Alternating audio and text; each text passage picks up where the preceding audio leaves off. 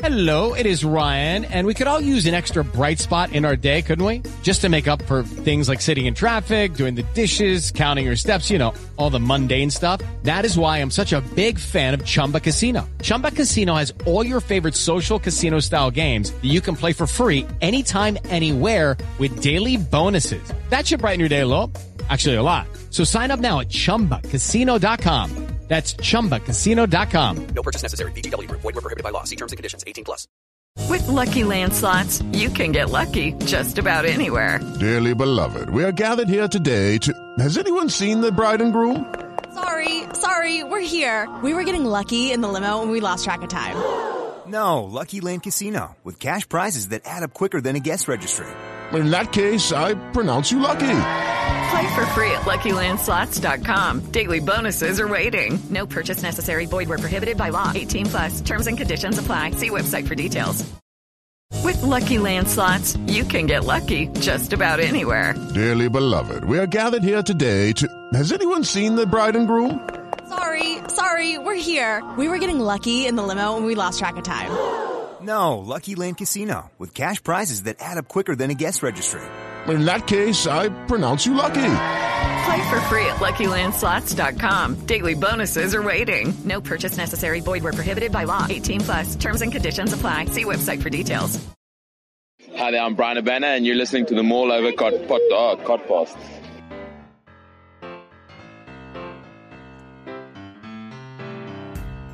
Hello, good evening and welcome to this week's Mall Over Podcast, the only rugby podcast that gives you all the news, views and opinion on the weekend's rugby action, all with a West Country accent. You can find us on Twitter, we are at Mall Over Podcast, Mall Over Rugby Podcast on Facebook, and all of our podcasts can be found on Anchor, Apple Pods and lots of other podcast establishments. We're back after a week away. Apologies for last week, although I don't know why I'm apologising because I don't really care. I was in Ipswich, which incidentally is an absolute shithole, like proper shithole. It took 6.5 hours to get there, and I don't think I've been to a worse place in my life. And I've been to Basra, so you know, I'll let you conjure up whatever image you want of Ipswich, but to me, it's less good than Basra. What was worse, wandering around Ipswich trying to pimp broadband or wandering around Knightsbridge trying to pimp broadband? Well, I wasn't trying to pimp broadband, incidentally, when I went to Ipswich. It was actually to a meeting, but equally. Why the fuck would you hold a meeting in Ipswich? Well, that's just the height of selfishness. We've got like a test site, and it's a place where we do all the breaking strain tests of breaking strain to cables and network stuff. That's what, a 6-hour drive from here? 6.5. Yeah. It's 300 plus miles, and it's the road. Before I get too boring, the road, the A12, is horrific. A horrific piece of road that goes from sort of North London-ish up past Colchester up to Ipswich. Just a shit road. Well, I hope everyone's enjoying the Flyover podcast. Well, there you go. Well, and you've already heard now. So if to introduce ourselves, for those of you that have not listened before, and I think we might have some South Africans tuning in. So welcome. I mean, I'm pretty sure you're not going to enjoy it, but, you know, stick with us. We'll be as balanced as possible. It is the housewife's favourite and everybody's favourite farm vet, Phil Elkins. Welcome. Hello. And the nicest man in Cornish rugby podcasting, Ben Eustace. How are you doing, Ben? I'm good, thanks, mate. Good. I hope you're both well. Obviously, we weren't here last week. As I've mentioned, I was in Ipswich. You lot couldn't be asked.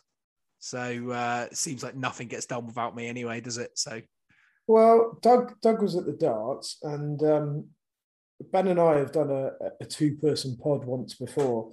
And as much as Matt Ball likes it, I don't think either of us particularly enjoyed it. We need some form of leadership. We need a rudder. You need a rudder. You need something. But I enjoyed your two-handed pod when you did it. It was good.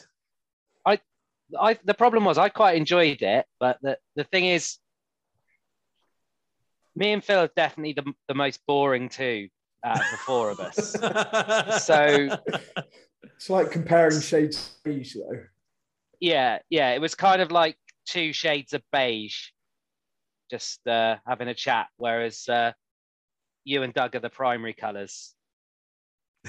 I mean, more Doug than me. I'll say some stupid stuff, but yeah, Doug will be we're sorely missed. Apparently the lensman's not very well. He's not in bed with his sister, so he can't be that sick. Come on. I don't even know whether he's got a sister. But he's not very well, so he's not going to be making this. It's the way you tell him, Russ. I know, yeah. Well, I'm a week out of practice, aren't I? So, and I'm also concentrating really hard so I don't say a specific word. And I'm going to go through the whole podcast without saying it. We've had some correspondence. Guy from Crediton, Guy Courage. I hope the recovery's going well. Hope your recovery from your ankle injury is going quicker than Phil's, because Phil reckons he's 8.5 weeks in since he twisted his ankle, and he's still not right. But I bet Guy's nearly back playing. Oh, probably. He's probably younger, fitter, better looking, just all round better bloke than me. So we'll heal quicker. Yeah, that's good. Yeah, agreed. He said he's asked some questions that we might or might not get onto later on the podcast. Is one, where is Razzie hiding? He's not hiding anywhere. He's on Twitter, getting absolutely with a new burner account. With a new burner account. We'll come on to that. How excited was Untamak after the game on Saturday? We'll also come to that. Who is running a book on Russ's use of a certain word that I'm not going to say? Who are now the number one world for fans, being the one-eyed salty, now that replacing the one-eyed salty bastards? And is Elvis living in Cornwall?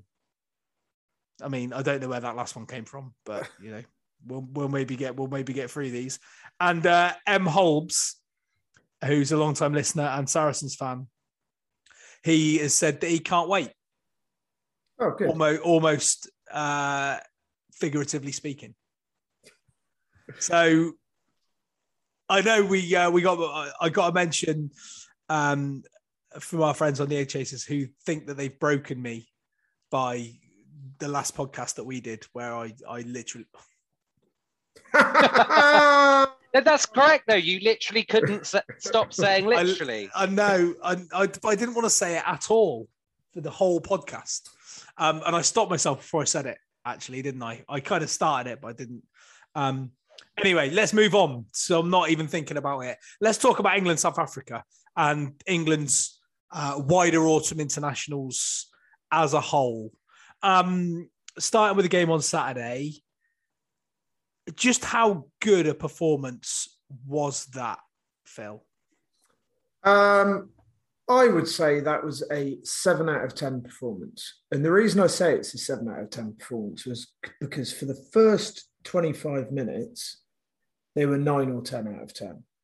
It started and it ended fantastically, but in the middle, it all kind of went a bit to pot.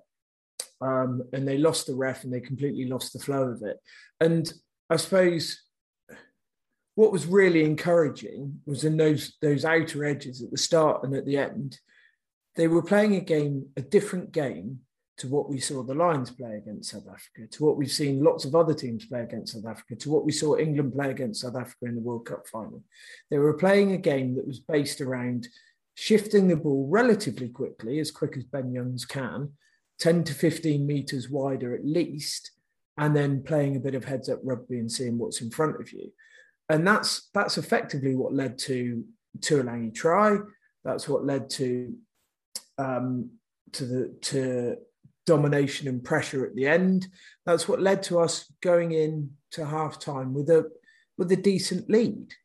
But for some reason in the middle, and I think it's probably because we started getting beaten up by their pack, we went back to playing slow, one-pass, single-phase rugby, running one hard runner at two people who are set and are going to smash you backwards every time. And it it didn't work, and it was never going to work. That England team are never going to be big enough to take on the South Africa 12 or 11, South Africa pack 9, 10, and 12 at a physical game based around 10 meters away from a fade. It always had to go wider. And when they went wider, it looked fantastic. When they stayed narrow, they looked like schoolboys. And yeah. Do you think with that in mind, it's demonstrated something with regards to during the Rugby Championship, Australia beat South Africa by getting the ball out in towards Dialende and and beyond. And as much of an amazing centre partnership as they are, they're quite cumbersome. And their manoeuvrability, when you start running at channels beyond them, left them lacking a little bit. Obviously, ball in hand, they're electric, but they don't get tested often defensively because teams struggle to get the ball wide. Yeah, 100%. And actually, what a lot of teams end up doing is running at Dialende or at Am. They stay relatively tight together. And actually, when England got some mileage out of it, is either because they're going outside Am and highlighting a bit of a lack of movement there from him, or when it was stretched a little bit and that gap between Am and Dialende opened up, and then hitting that gap in between. But yeah, to me, there was a bit of a worry there in terms of a lack of leadership on the pitch, and I think the tide turned really when they saw how easily the South African front three were humping us in the scrums. It wasn't even close.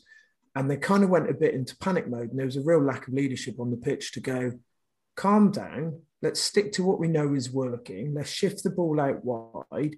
We started losing lineouts, losing scrums, giving away penalties, and nobody really seemed to know how to change that until some substitutions were made. And I suspect it was more a case of the substitutes coming on, not having those old patterns to revert back to, rather than the substitutes that came on having any particular kind of game awareness. Actually, I know what the turning point was. The turning point was Johnny May catching a mark and then knocking the ball on straight away afterwards.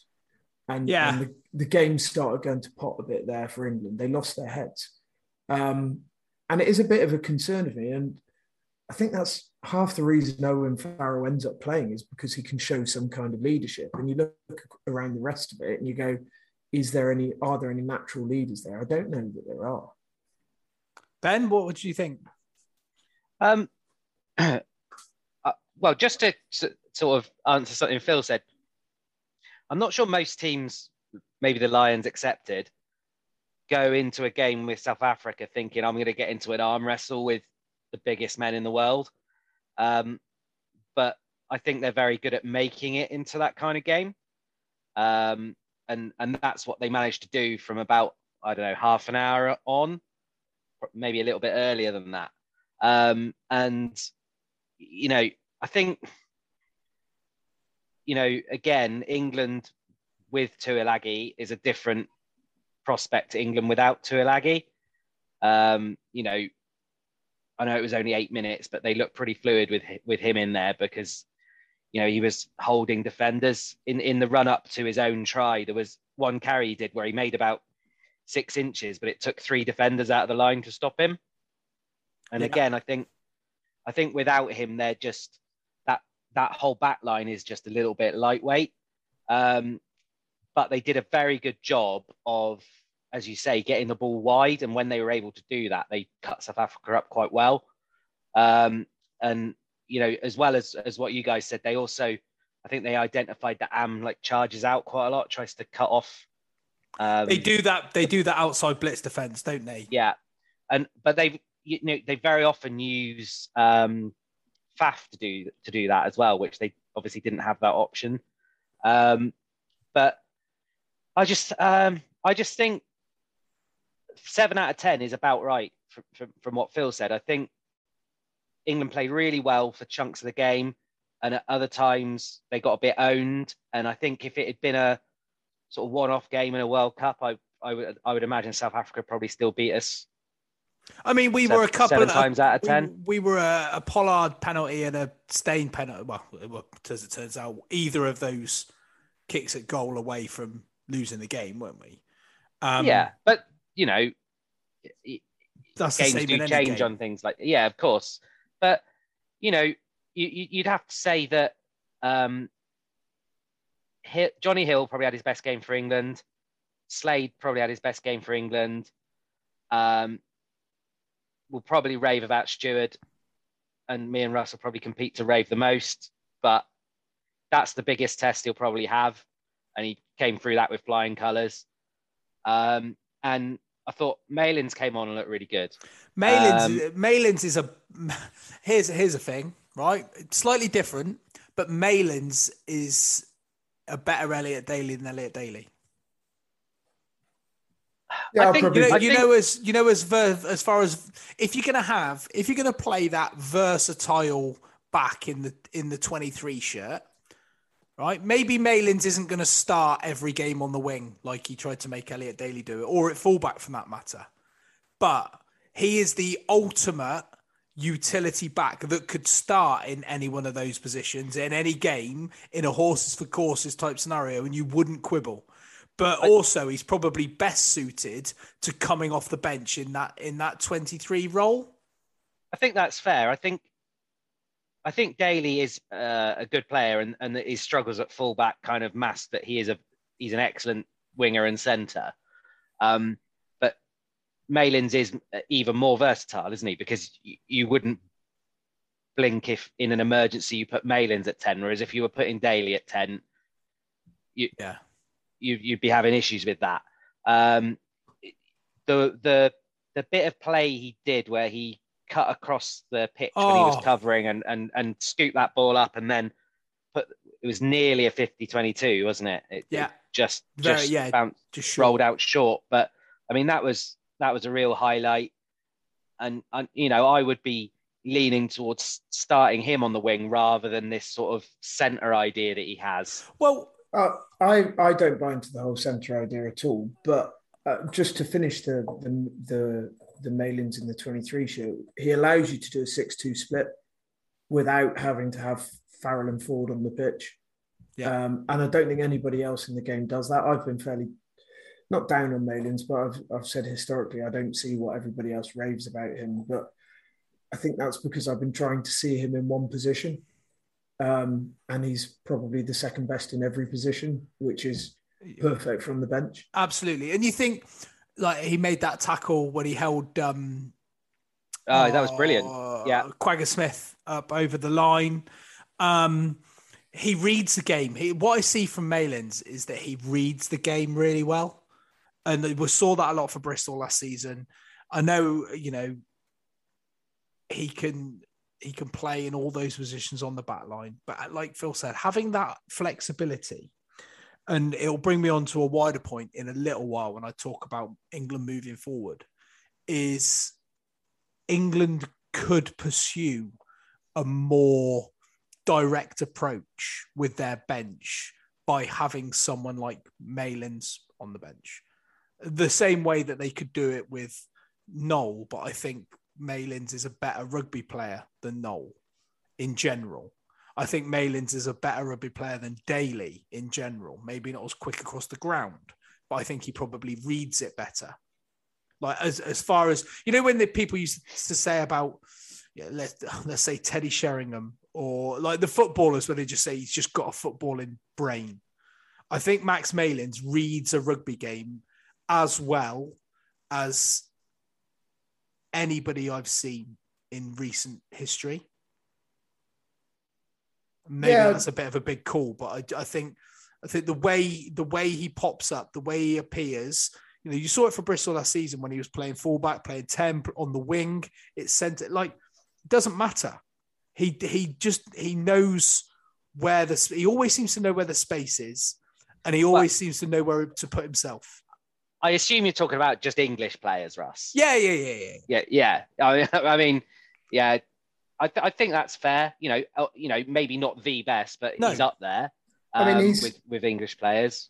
He's had Alex Good and Owen Farrell and Elliot Daly and Liam Williams and all kinds of class players to learn from. If he wasn't half decent, and then you know what, he is almost every bit of all of those. Yeah. Yeah, no, I can see that. And and I've not even got onto my major rave about a player segment yet. I'm still warming up. And obviously Malins came on early on Saturday because we lost Tuilagi when he went off with the hamstring injury, who looked so good, like not just in that 7 minutes or whatever, but physically, we've been saying it for weeks, how lean he looks, how strong he looks, how fit he looks. And then with heavy strapping on his hamstring, you could tell he wasn't right going into the game, but they probably thought it was worth the risk. But with Malins coming on, it enabled England to play in a slightly different way. And I think the South Africans thought that there was going to be a weakness. As soon as Tuilagi went off, I think the South Africans thought that England were going to maybe go into their shell a little bit, when actually it probably helped England a little bit, because they knew they probably had to go a little bit wider than they were planning to go anyway.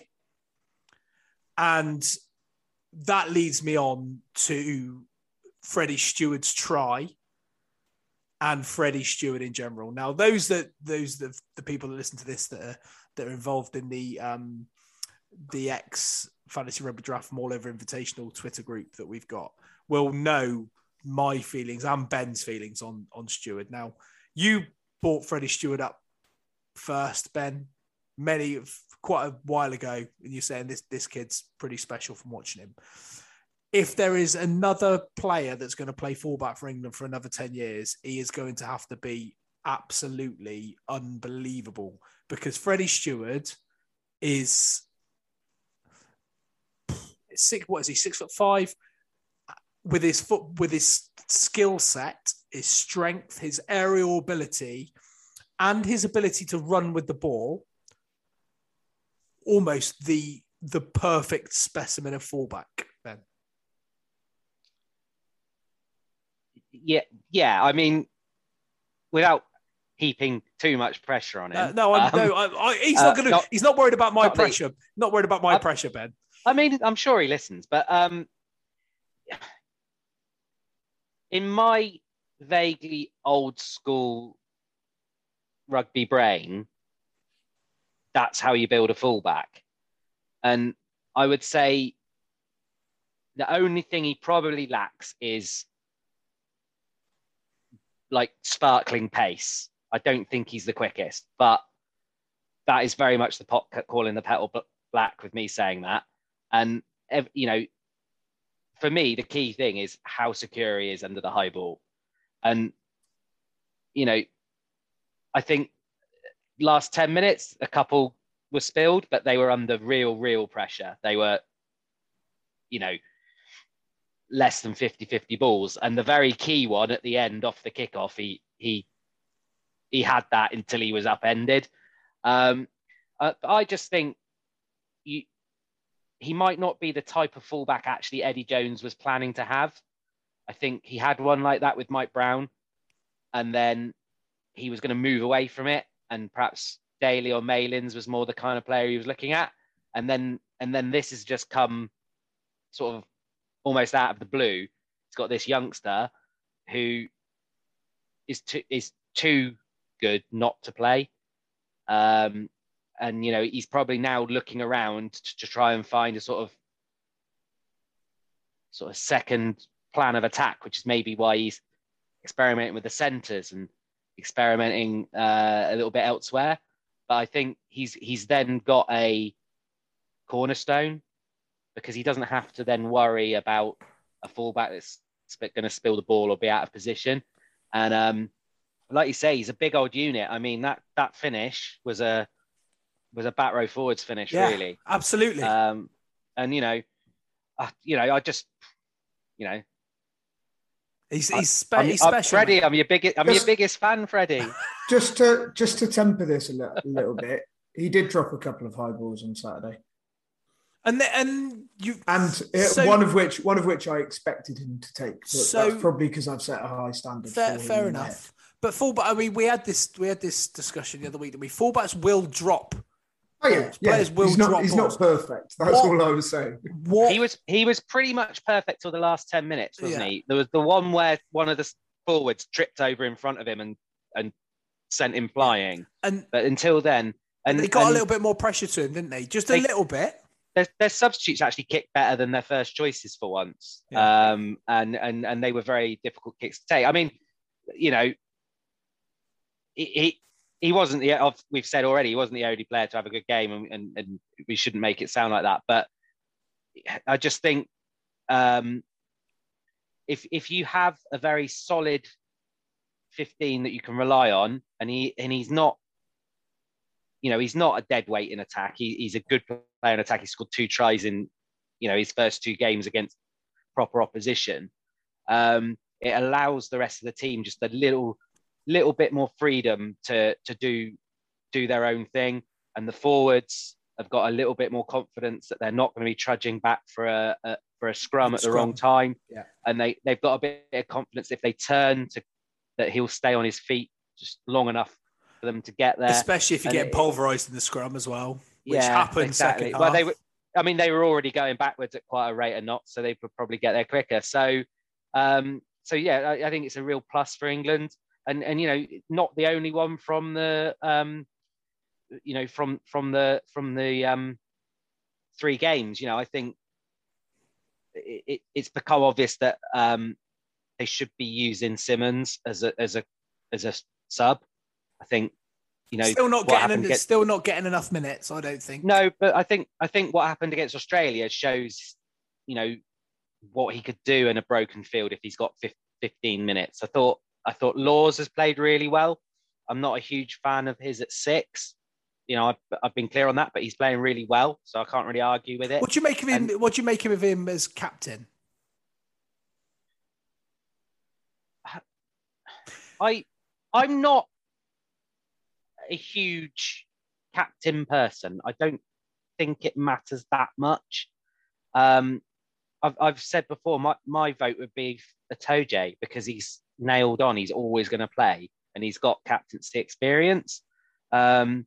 But look, Laws is probably always going to be in the side if he's fit as well. He's either going to be at 6 or 5. So, you know, he's not a bad shout, to be honest, and he's an experienced player. I don't know how much of... Barring like the Chris Robshaw England-Wales game, I don't think captains really ever make that many big decisions. It's about talking nicely to the ref. And I think it's probably more important what leadership there is in the group as a whole than who's got a little C next to their name. Yeah, agree. Like you could make Tom Curry captain. Wouldn't bother me if you made Tom Curry captain. He's nailed on to play if he's fit, and he can speak nicely to a ref, and he's not going to make a stupid call to try and kick a penalty from 75 yards. And we have discussed this leadership group in inverted commas before. And if you've got enough people out there, then it doesn't really matter who's on the pitch. Somebody tossing a coin and speaking to the referee. What they needed on Saturday was somebody to go, can we stop doing this one-out runners and let's go back to taking it another 10, 15 yards wider. So whose decision is that? Do you think that's on Marcus Smith? So let's talk a little bit about Marcus Smith. Obviously, he played 3. Well, he didn't play against Tonga, did he? He came off the bench. He then started against Australia with Farrell outside him, and sometimes Farrell inside him, for want of a better phrase. And then Saturday was the first time that he's been the main man, the one to run the show. How do you think he coped then, Phil? I think on the whole he did well. There were patches against Australia where he was put under pressure and scuffed a few decisions. There was patches in that middle period against South Africa where he kicked at the wrong time. And my experience is that it's generally the 10 that makes a call, whether the backs want it or whether to keep it in the forwards. Now, the question is then, whose call is it if it's being kept in the forwards, whether it's off 9 or off 10? And again, my experience would be the 10 calls that. And if that's the case, then yeah, he should probably have been trying to drag them out wide. But equally, he's what, 22, 23? He's like, he needed an experienced person in his ear to go, let's go gold instead of black, or whatever the calls are. And probably the person, I don't know, you got somebody with 100 caps inside him who should be clever enough to realise that when he pops it to a forwards, he's having to run back 5 yards to go and get the next ball, or go back 15 yards for the penalty. But so on the whole, I'd say Marcus Smith showed the kind of promise that he needs to show. And he's got a couple of years now to get himself sorted for the World Cup. That's what it's all working towards. By the Six Nations, he'll make fewer mistakes and feel a bit less pressure. By the next Six Nations, he'll make even fewer mistakes, and hopefully by the World Cup, he'll be running the games. But that would be my only criticism, is when the pressure came on, as it did from both sides, he wobbled a little bit. I think that's fair. I mean, he won't have a much harder day than Dialende running straight at him for 80 minutes. No, and actually, I don't think defensively there's any concerns there at all. He'll throw his body in the way, and he'll make some tackles, and some people will fall over him. It's more about that when the opposition have the ball for 8 minutes and then you get it, what do you do then? That kind of instant decision making that I think just needs a bit of refining. That's all. I mean, you can't doubt his vision or his skills. I think England did quite a good job, actually, and it's probably credit to Eddie Jones, which we stopped giving several years ago. That they didn't put too much on his shoulders. Obviously, the first game you had Farrell, so that was always going to happen. But they kind of used Henry Slade a lot, as either first receiver or the actual playmaker, and it was just like, if Smith's on it, what is he on, 4 caps, something like that, it would be a big deal just to make him the sole decision maker in that back line. So using Slade as much as they did was a smart move. But actually, when it came to the crunch in the last 10 minutes, Smith kind of took it over a little bit. It was his chip that was really accurate, and that led to Khaleesi's yellow card, which I thought was pretty harsh. And it was also his run where he beat a couple of tackles that won the penalty when Steyn slid in. Come and need him in the back. Yeah, I thought that one should have got a card, and he was quite lucky not to get a red card for that. It was pretty reckless, wasn't it? A bit silly. Yeah. So I think, when they needed Smith, he actually did step up and produce a couple of decent bits of play, and obviously he had to knock that kick over, which he nailed. So, I think definitely a sort of positive result of his 2.5 games for sure. Yeah. So you did mention him there, and we mentioned him earlier on. Henry Slade possibly is one of his best games in an England shirt, stepping up early after Tuilagi went off, putting Marchant in that gap for the try. I mean, when you watch that reverse angle where he's looking at the line, and then he gives both Dialende and the other defender the eyes, and then pops Marchant through that gap. When people talk about the job that Owen Farrell does at 12 for England, where he is that second distributor, do you think Henry Slade potentially offers a little bit more or a different threat than Farrell would from that same position, Ben? I think it's different. I think he suffers from having the thing we've mentioned before, where England almost had 4 playmakers at one stage with Daly, Farrell, Ford, Slade. Someone then has to do, be a blunt. And Slade was trying to do that, which isn't quite his game.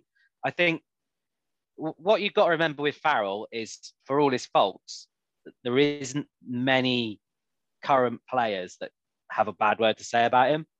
And I think, he's got a lot of strengths, and he will be playing once he's fit again.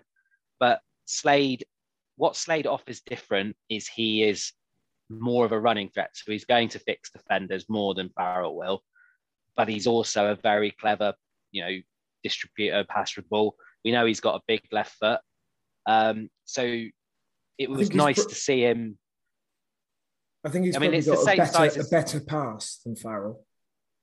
Yeah, probably he does. Although Farrell is underrated in that department. I did genuinely think we were going to say a better long pass than Farrell. Yeah. Because it was his long pass originally that set the break up for the Tuilagi try. Set Malin's away. I was going to mention that. And also it was his pass that put Malin's away for the Steward try as well. Yeah. That was a beautiful pass. I did think, Phil, you were just going to be really pedantic and say his left foot was the same size as his right foot, but no. Mine are different sizes. But I think, I mean, it's unfair to say it's clearly his best game for England. I can remember a game in Dublin where we played out the skin as well, but it's very much up there. And as I said, I thought that was also Johnny Hill's best game for England. Marchant showed a couple of little touches as well. So again, there's a few people in credit, certainly from the last game. I think there's a few people who we might not see too much in England shirts again. So that's interesting, Phil. I was going to come on to some people that have been in for a little bit of criticism. One of those is Sam Underhill. He's been given some criticism for his performances this autumn, not as standout maybe as he has been previously. Would you count? I'm not saying that he's one that is not going to play again, because I think that's a ridiculous thing to say. But he has come in for some criticism. No, I find that slightly surprising, to be honest. I think people who've criticised him probably haven't been watching what he's been doing. But he's agree. He does the dirty, horrible work that nobody else wants to do, and does a lot of it and does it very well. His biggest problem is he's constructed entirely out of marshmallows. But for me, that game from Johnny May, that shows it's a game too far, really. I didn't see him do anything really constructive or positive, and he looked a bit of a liability. But we all know what Johnny May is capable of. I just don't think he's delivering it anywhere near it at the moment, and there's lots of people knocking on the door. But for me, the big standout was Bevan Rodd at Loosehead.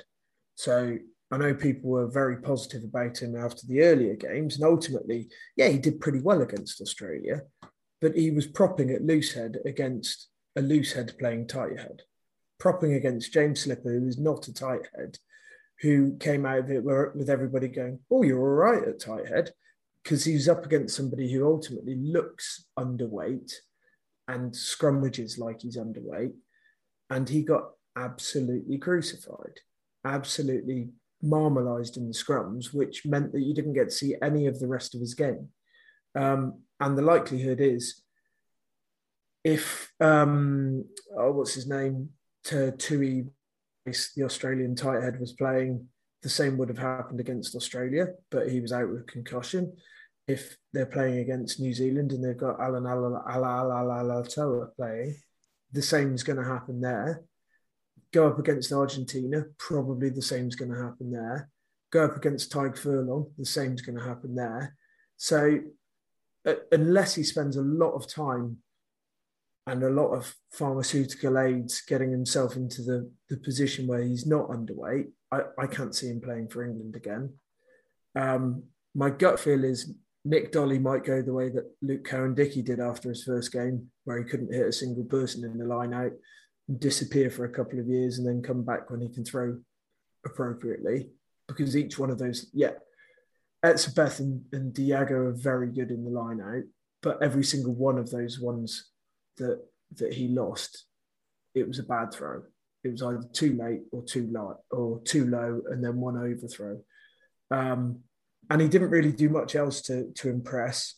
I thought Lamar actually showed enough promise to kind of hang around. The bottom line is Jamie George and Luke Cowan-Dickie are fit. Neither of them get anywhere near the squad at any time between now and the next World Cup. Fair. Yeah, I think that's true. And what the lad that started, I'm not even going to try his name. What he's got in his favour, is he seems to have a bit of luck on his side. You know, he gets in the right place for tries and stuff. So it's always handy to have about. And I thought he handled himself pretty well in the game. You know, Dolly, to his credit, as you say, wouldn't be near the team if everyone was fit. So, you're looking at your fifth or sixth choice hooker there. So, maybe it's understandable that he had a bit of a wobble. The one thing I would say for Rod is he's a young player, so he's got time to come again. But he certainly had a more difficult day at the office than he did on the Saturday before. One thing that I thought was a little sad was when Marla came on, there was a massive cheer, and I naturally, as a man of my age, assumed it was for Richard Hill, who was stood next to him.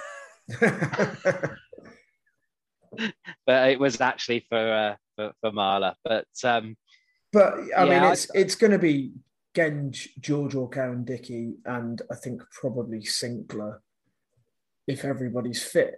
But I mean, I wasn't overly impressed with Sinclair, to be honest. I think he concentrates more on his little tip-off passes at the side of a ruck than he does the nuts and bolts. And he's got that classic thing, and I won't mention any names, but you could probably name half a dozen Yuki that are like this. This classic thing of when they get pinged for a penalty, standing up and looking shocked after they've been bent in half. It's the Johnny Bairstow LBW look.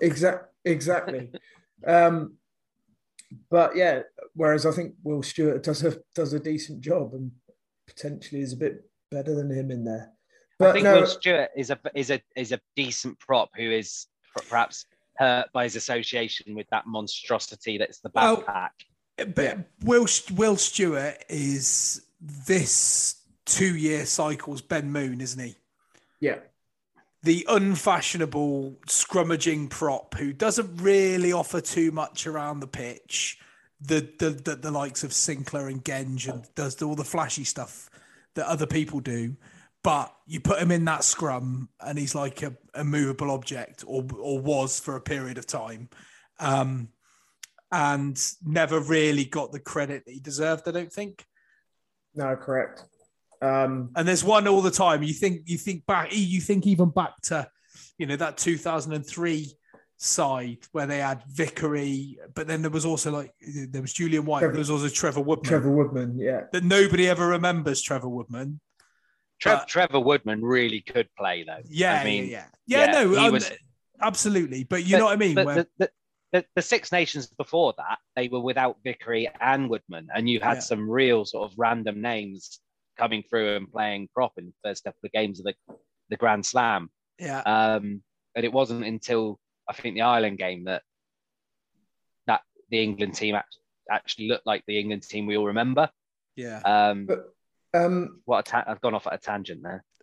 Ben Youngs, that was the other person who I think has really failed to impress these 3 games.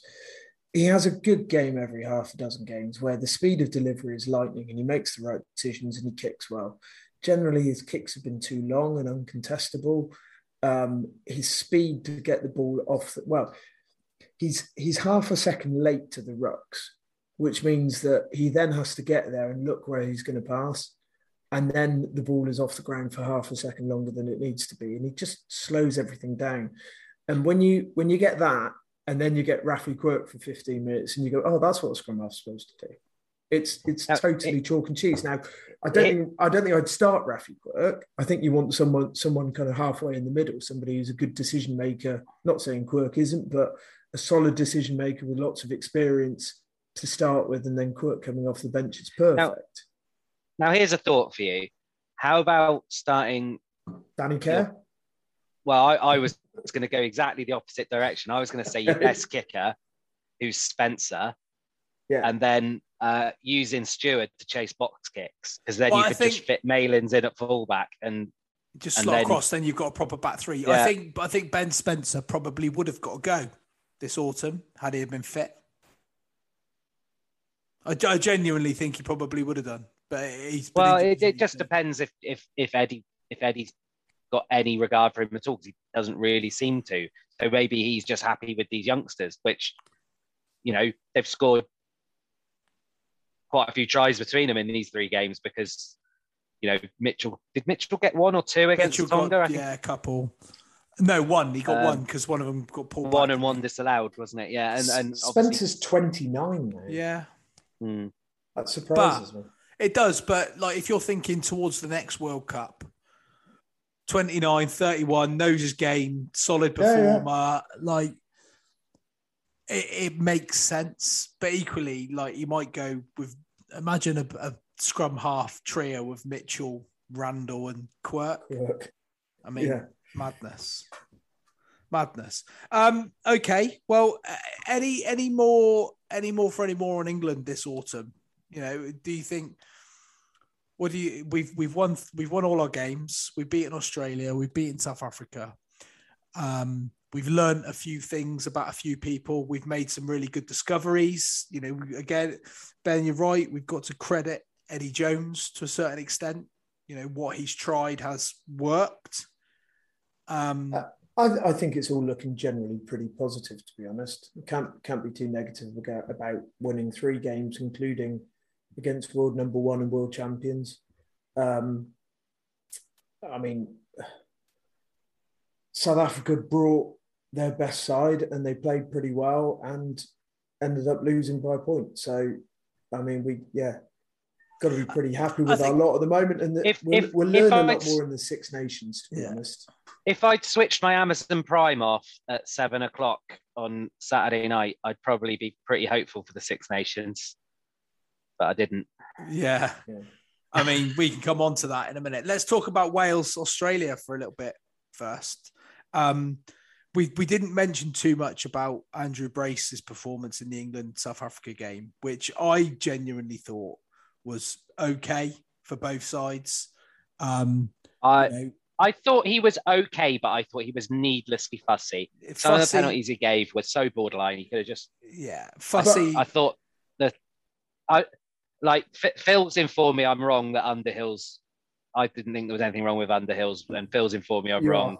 I kind of watched it again, and they kind of form a ruck, but then they both kind of fall over. So the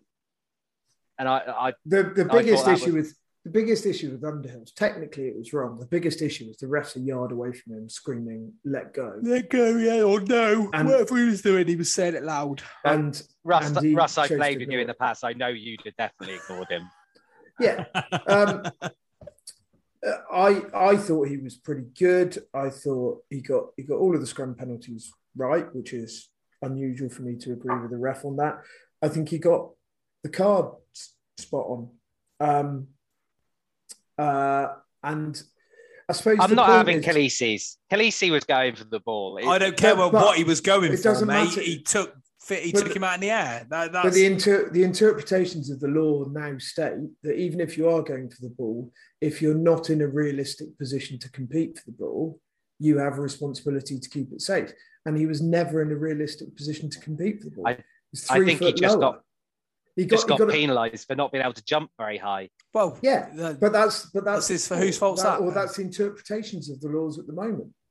That's the way it is.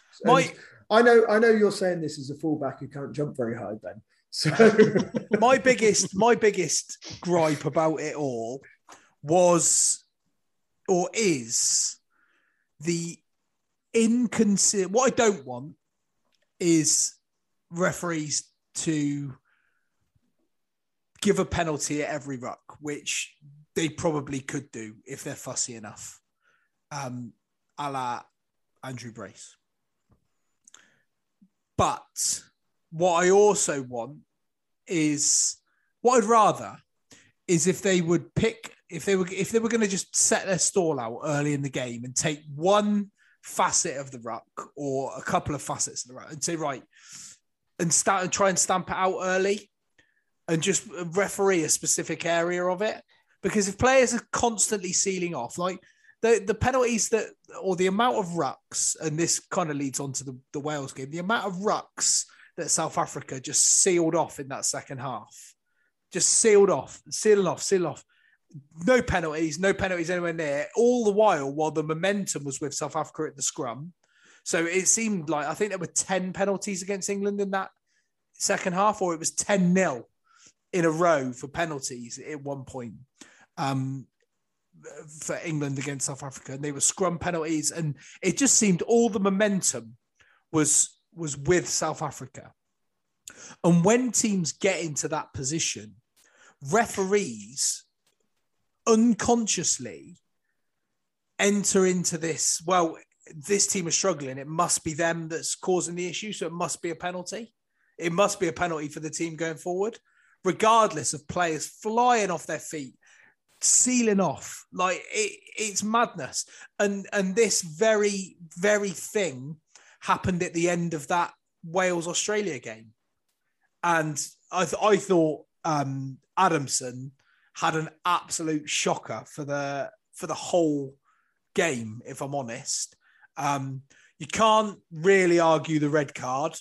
It was that head-on-head contact has been a red card for a little while. Valentini, I know Ben talking here. Rob Valentini, yeah. I know what you're going to say. I'm going to argue it. Well, I don't think you can, but go on.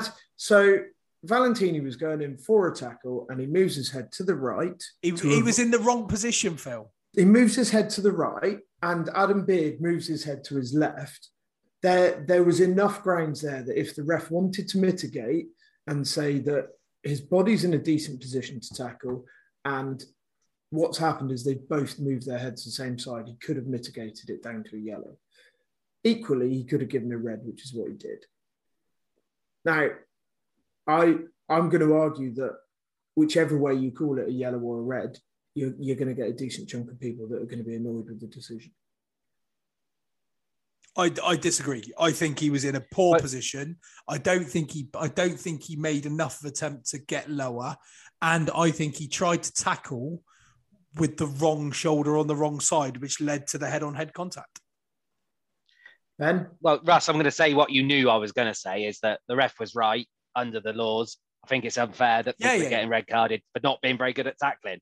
Because as Phil's going to say, I'm a fullback that's not very good at tackling. So I wasn't, but I'm with you on that. I don't want to see people get red carded for that because it's a genuine. When people are swinging arms at people's chins. Yeah, fine. Exactly. It wasn't a dirty tackle. He just got it wrong. And I was talking to Lloyd in Bucharest on the night, and we were talking about how if a tackle looks bad, it probably is going to be bad, and that one didn't really look bad, at first glance, and Beard was quite badly hurt, at least like superficial damage, and he had to go off for a concussion, I think. So obviously that some of that result was factored into the decision as well, but I don't blame the referee. I just think I think it's not to my taste that someone is getting red carded just for cocking up, basically. Marginally at speed, getting it slightly wrong. No, I agree. I agree with that entirely. By the letter of the law, they're saying that that's now a red card. I think that's what's wrong with it. It could have been quite easily a yellow card. You got it wrong.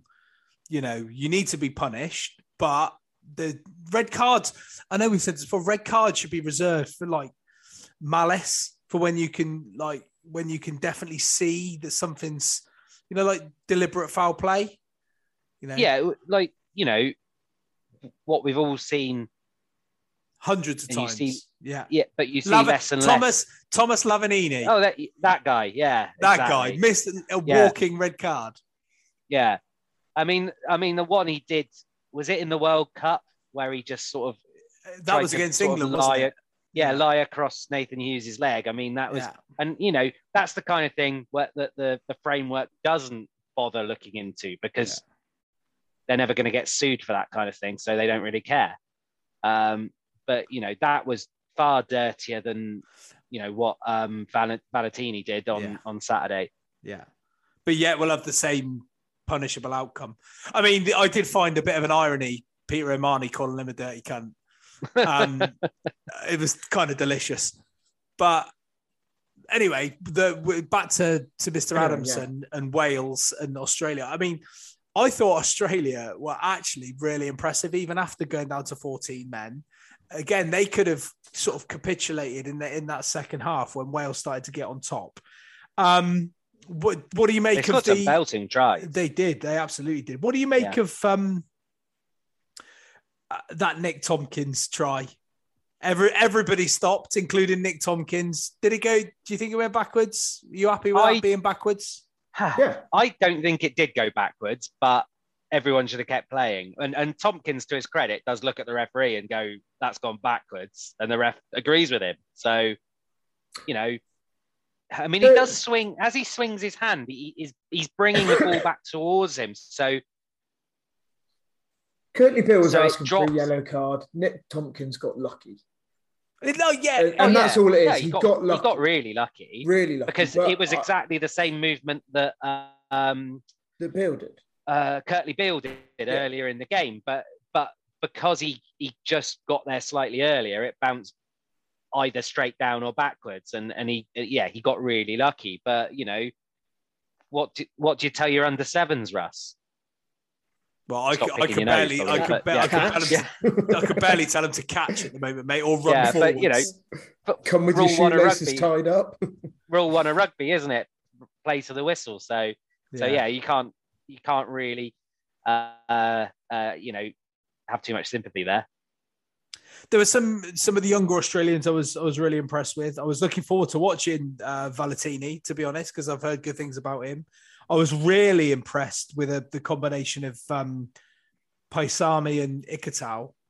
I thought they were really good. That Paisami looks very, very good. And I've already mentioned Ikitau from the Rugby Championship. So I think, Australia, they're moving themselves towards a much better place.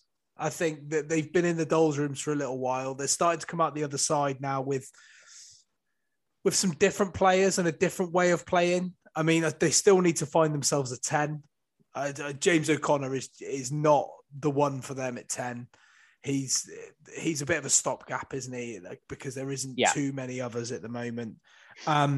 Nick White makes that side tick. I think he's played really well, isn't he? Yeah, he was superb at Exeter, and he was he's doing well for Australia.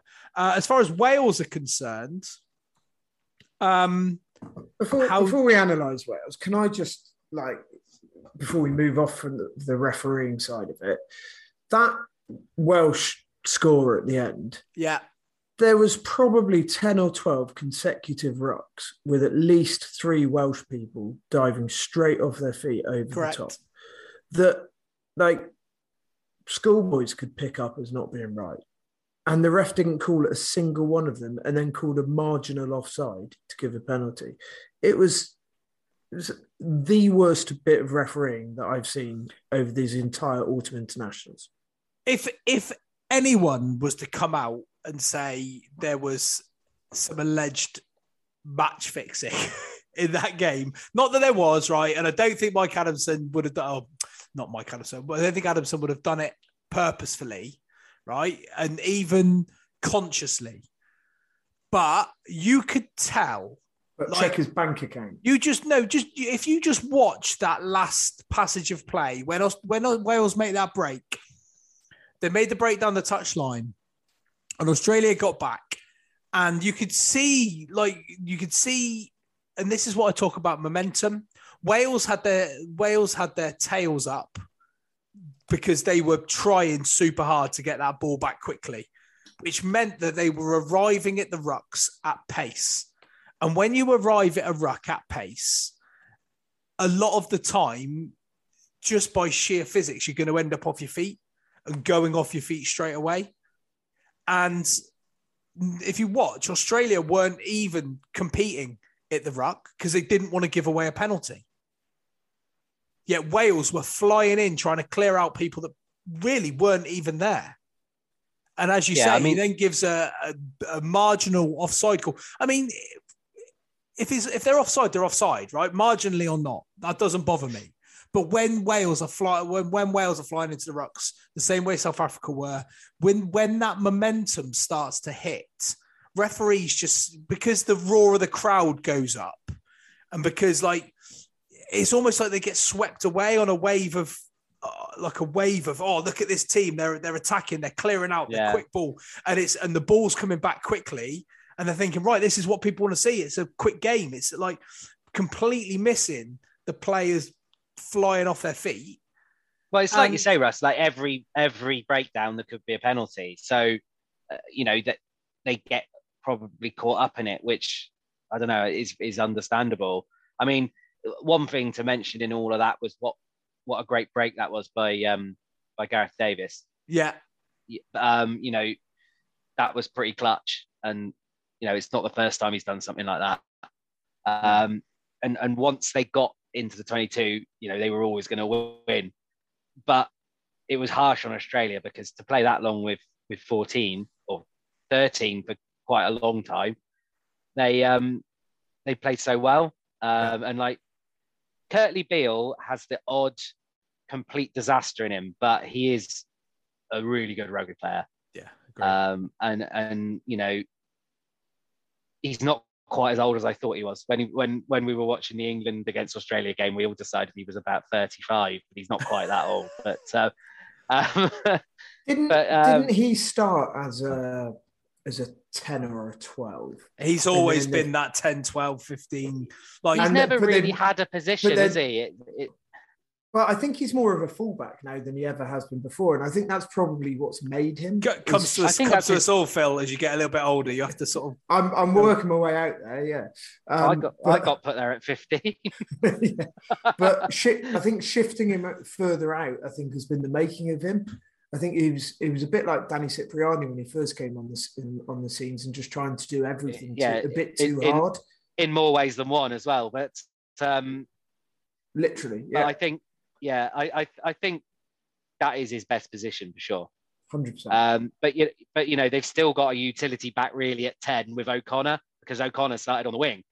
So, they can't win either way there really. Well, as Russ said, that's Australia's problem at the moment is they don't have a 10. Yeah. Okay. Some positives of Wales though. The likes of Wainwright, Tane Basham has been very good. And also Ellis Jenkins. I know we mentioned him. Well, that's the plus side for them is getting him back. Basham's been really good, as you said, but getting Jenkins, who was brilliant before he got injured, back looking like he is, himself, is an absolute bonus. Considering they've got the likes of Navidi and Falatau and Moriarty, Tipperich. It's a real area of strength for Wales. We've been rabbiting on for quite some time. Should we talk about France, New Zealand for a little bit? I think we should. You mentioned that you had relative high hopes for the Six Nations right up until about 8:00 on Saturday night. Just how good were France? Let's put everything aside and eulogize over France for a bit, because from 1 to 15, I thought they were absolutely magnificent. Yeah. Yeah. And probably down to 23 as well. Yeah, absolutely. Yeah. I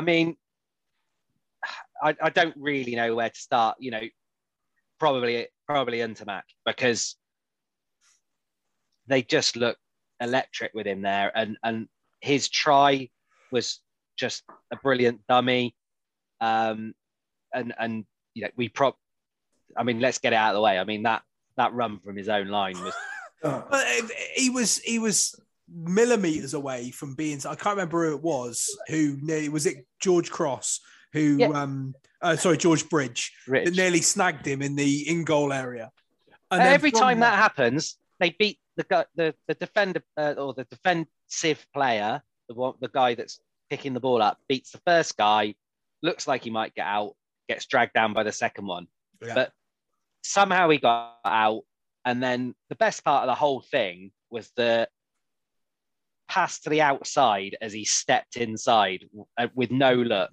Yeah, round the back or on the scissors. Which was the point at which Benjamin Kaiser actually exploded on commentary. He was making some noises, mine, wasn't he? Yeah, and isn't he brilliant? I mean, Yeah. he's very good as well. But if the second row, who was brilliant, Wookie, yeah, if he'd have just managed to get in, I mean, that would probably try the decade. It was unbelievably good play. I thought he was close to. Was he man of the match? He might well Cameron have been. Wookie. Yeah, I thought he was incredible. Yeah. Dupont, we expect it of him. There was one stage where he arrived in support, hit a ruck, and held 2 or 3 All Blacks off somehow. Yeah. I thought the back row in general was brilliant, but Aldrich is just a menace. It's like a bag of weasels, try to bring him down. And when Dante wasn't kicking, I thought he was brilliant as well. But we know Penno's a great player, but again he showed up and I. Thing is, Penno used to be. He was the one that people used to worry about, wasn't he? He was like, oh, Penno, he's and now they've got Villiers, Villiers, Untermack. I tell you, the guy that surprised me the most was Jaminet, the fullback. Yeah, yeah, he had a good game and he kicked really well as well. He kicked excellently, both positionally and from the tee, but he was really active in attack as well to create that space for Penno, to create the space for Untermack, because he was getting involved. So one thing that stood out for me was Russ, when you're playing 10, if you spot, say, a second row and then a back outside, you're probably looking at they're both quicker than him. You're probably looking at a 4 or 5 meter gap to go. I'm going to cut through that gap inside the back. Yeah, I mean, I've not played 10 when I've had the ability to go through that for quite a few years, but yeah. When Rico Ioane did it with Woki and Villiers, the gap was probably 2.5, 3 meters. Mate, that was something else. But when Ntamak did it for his try, who was it? Was it Whitelock and I don't know who the back, it might even have been Ioane as the back. There wasn't even a gap between them. They could have held hands in the middle. Yeah. That try was right out of the 1970s. Yeah. It was a little fly half just poking himself through a gap. Yeah. His eyes went one way, his hips went another way, and his body went straight. And I don't think this is the best All Blacks team we've ever seen. No. And Geordie Barrett, I've seen enough of him now that I don't believe the hype. He's the second best Barrett. Oh yeah, for sure. Probably the third. Yeah. I don't know if you're in the Barrett family of high quality ball playing backs and you get picked as a second row, that says something, doesn't it? But and we didn't do a podcast last week, but Ireland were absolutely outstanding when they beat them as well. But I don't think you can say enough about France, can you? It was just who else I was impressed with is Cretin when he came on. Yeah. And he was supposed to be one of the next big things, and he's been out for quite a long time with an injury, isn't he? And I wondered whether that would kind of stall his development. But he was like when he came on, the mark of a good side is when the replacements come on and there is absolutely don't really notice zero transition. But what I think actually what should be said about that game is that France, completely battered New Zealand in the first half. But then New Zealand scored, I think, 3 tries pretty quickly. And they were getting on top, although France was still doing some good stuff. It almost looked inevitable the All Blacks were going to come back into it for probably 10 minutes. And then that run from behind his own line just completely tipped the momentum again. And, they kicked a penalty off that. And then once the interception went in, New Zealand looked shot to pieces. Like Mackenzie came on and you thought, well, maybe, he's an electric player. Maybe something will change. But it just continued to go downhill. And there was nothing that any of these players coming on could do to stop it because, and also, and it's no surprise because, why wouldn't it be with a game like that? But the atmosphere in that ground was unbelievable. Yeah. 10 minutes in and they were all absolutely bouncing. Yeah. I commented to Mrs. Farm Vet that like you don't see things like that at rugby matches ever. Like the entire stand just moving up and down as one, 10 minutes into a game. I meant to mention it actually, talking about crowds. There was a guy at the camera picked him up going to the toilet or the bar or something at the Wales-Australia game who was wearing a Union Jack blazer. Amazing. And I just wondered... Where can you buy them? Well, no, I wondered who he was trying to appeal to in that crowd, the Australians or the Welsh.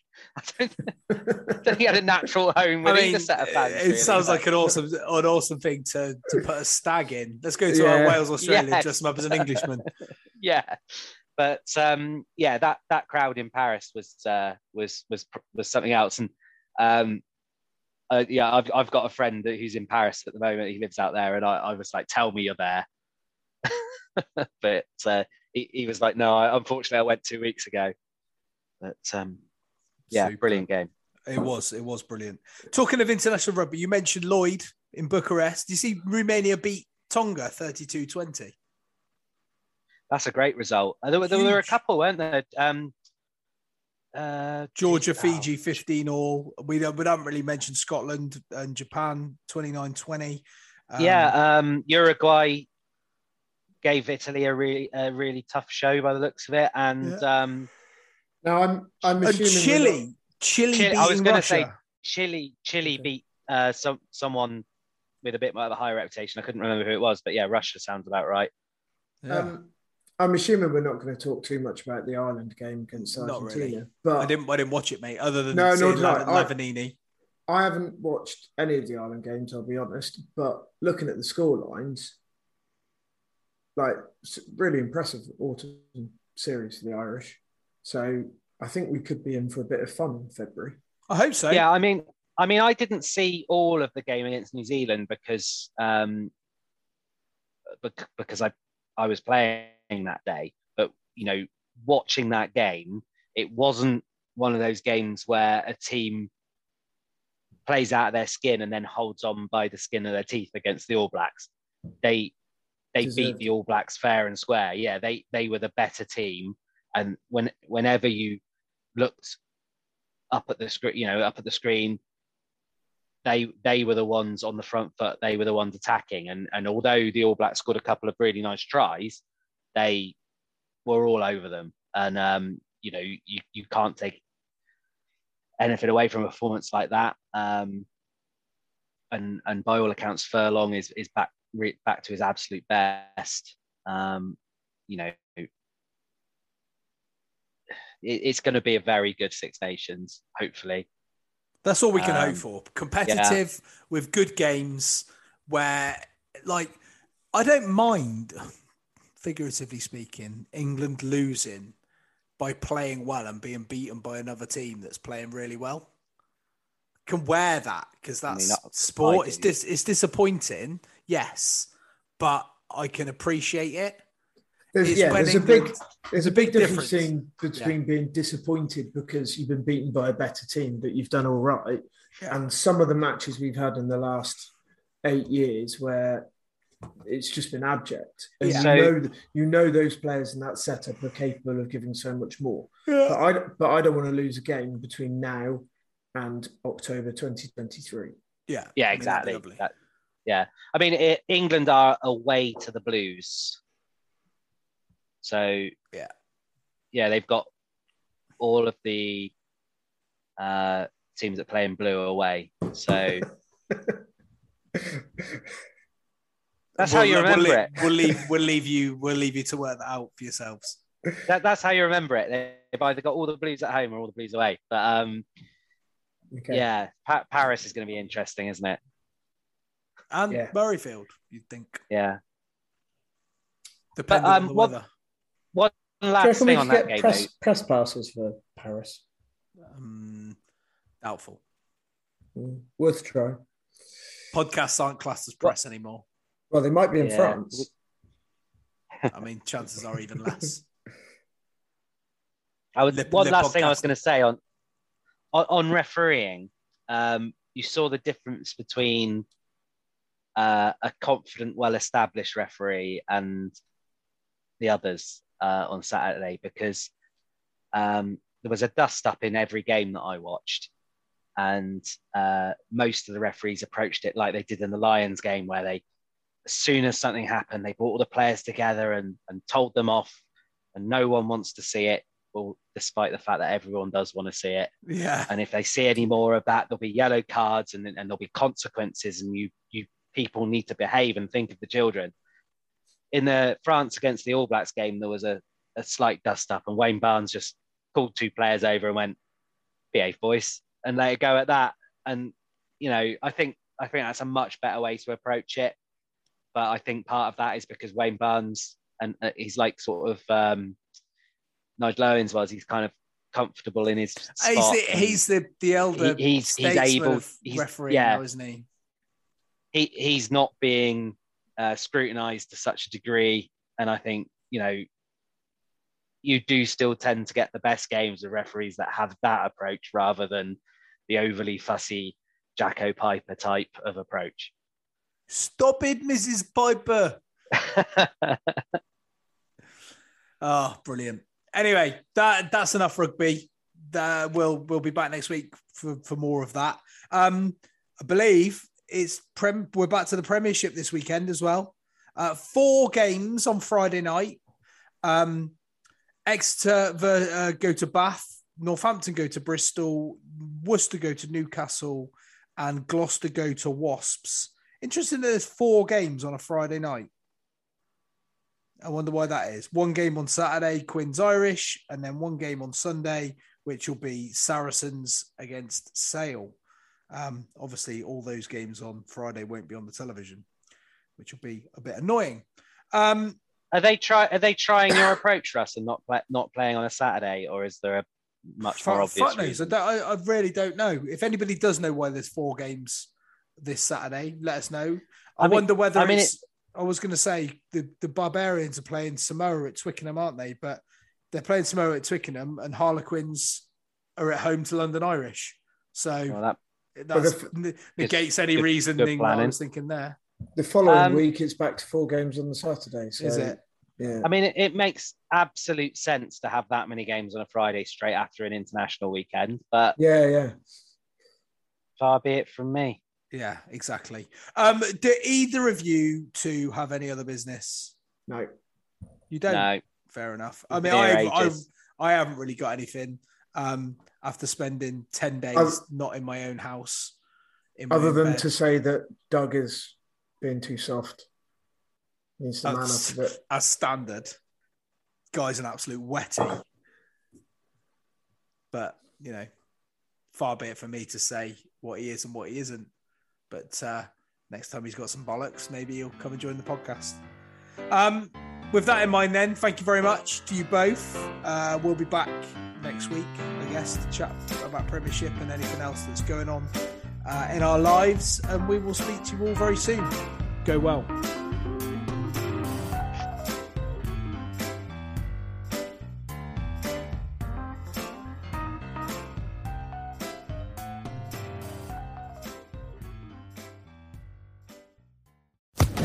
Social Podcast Network.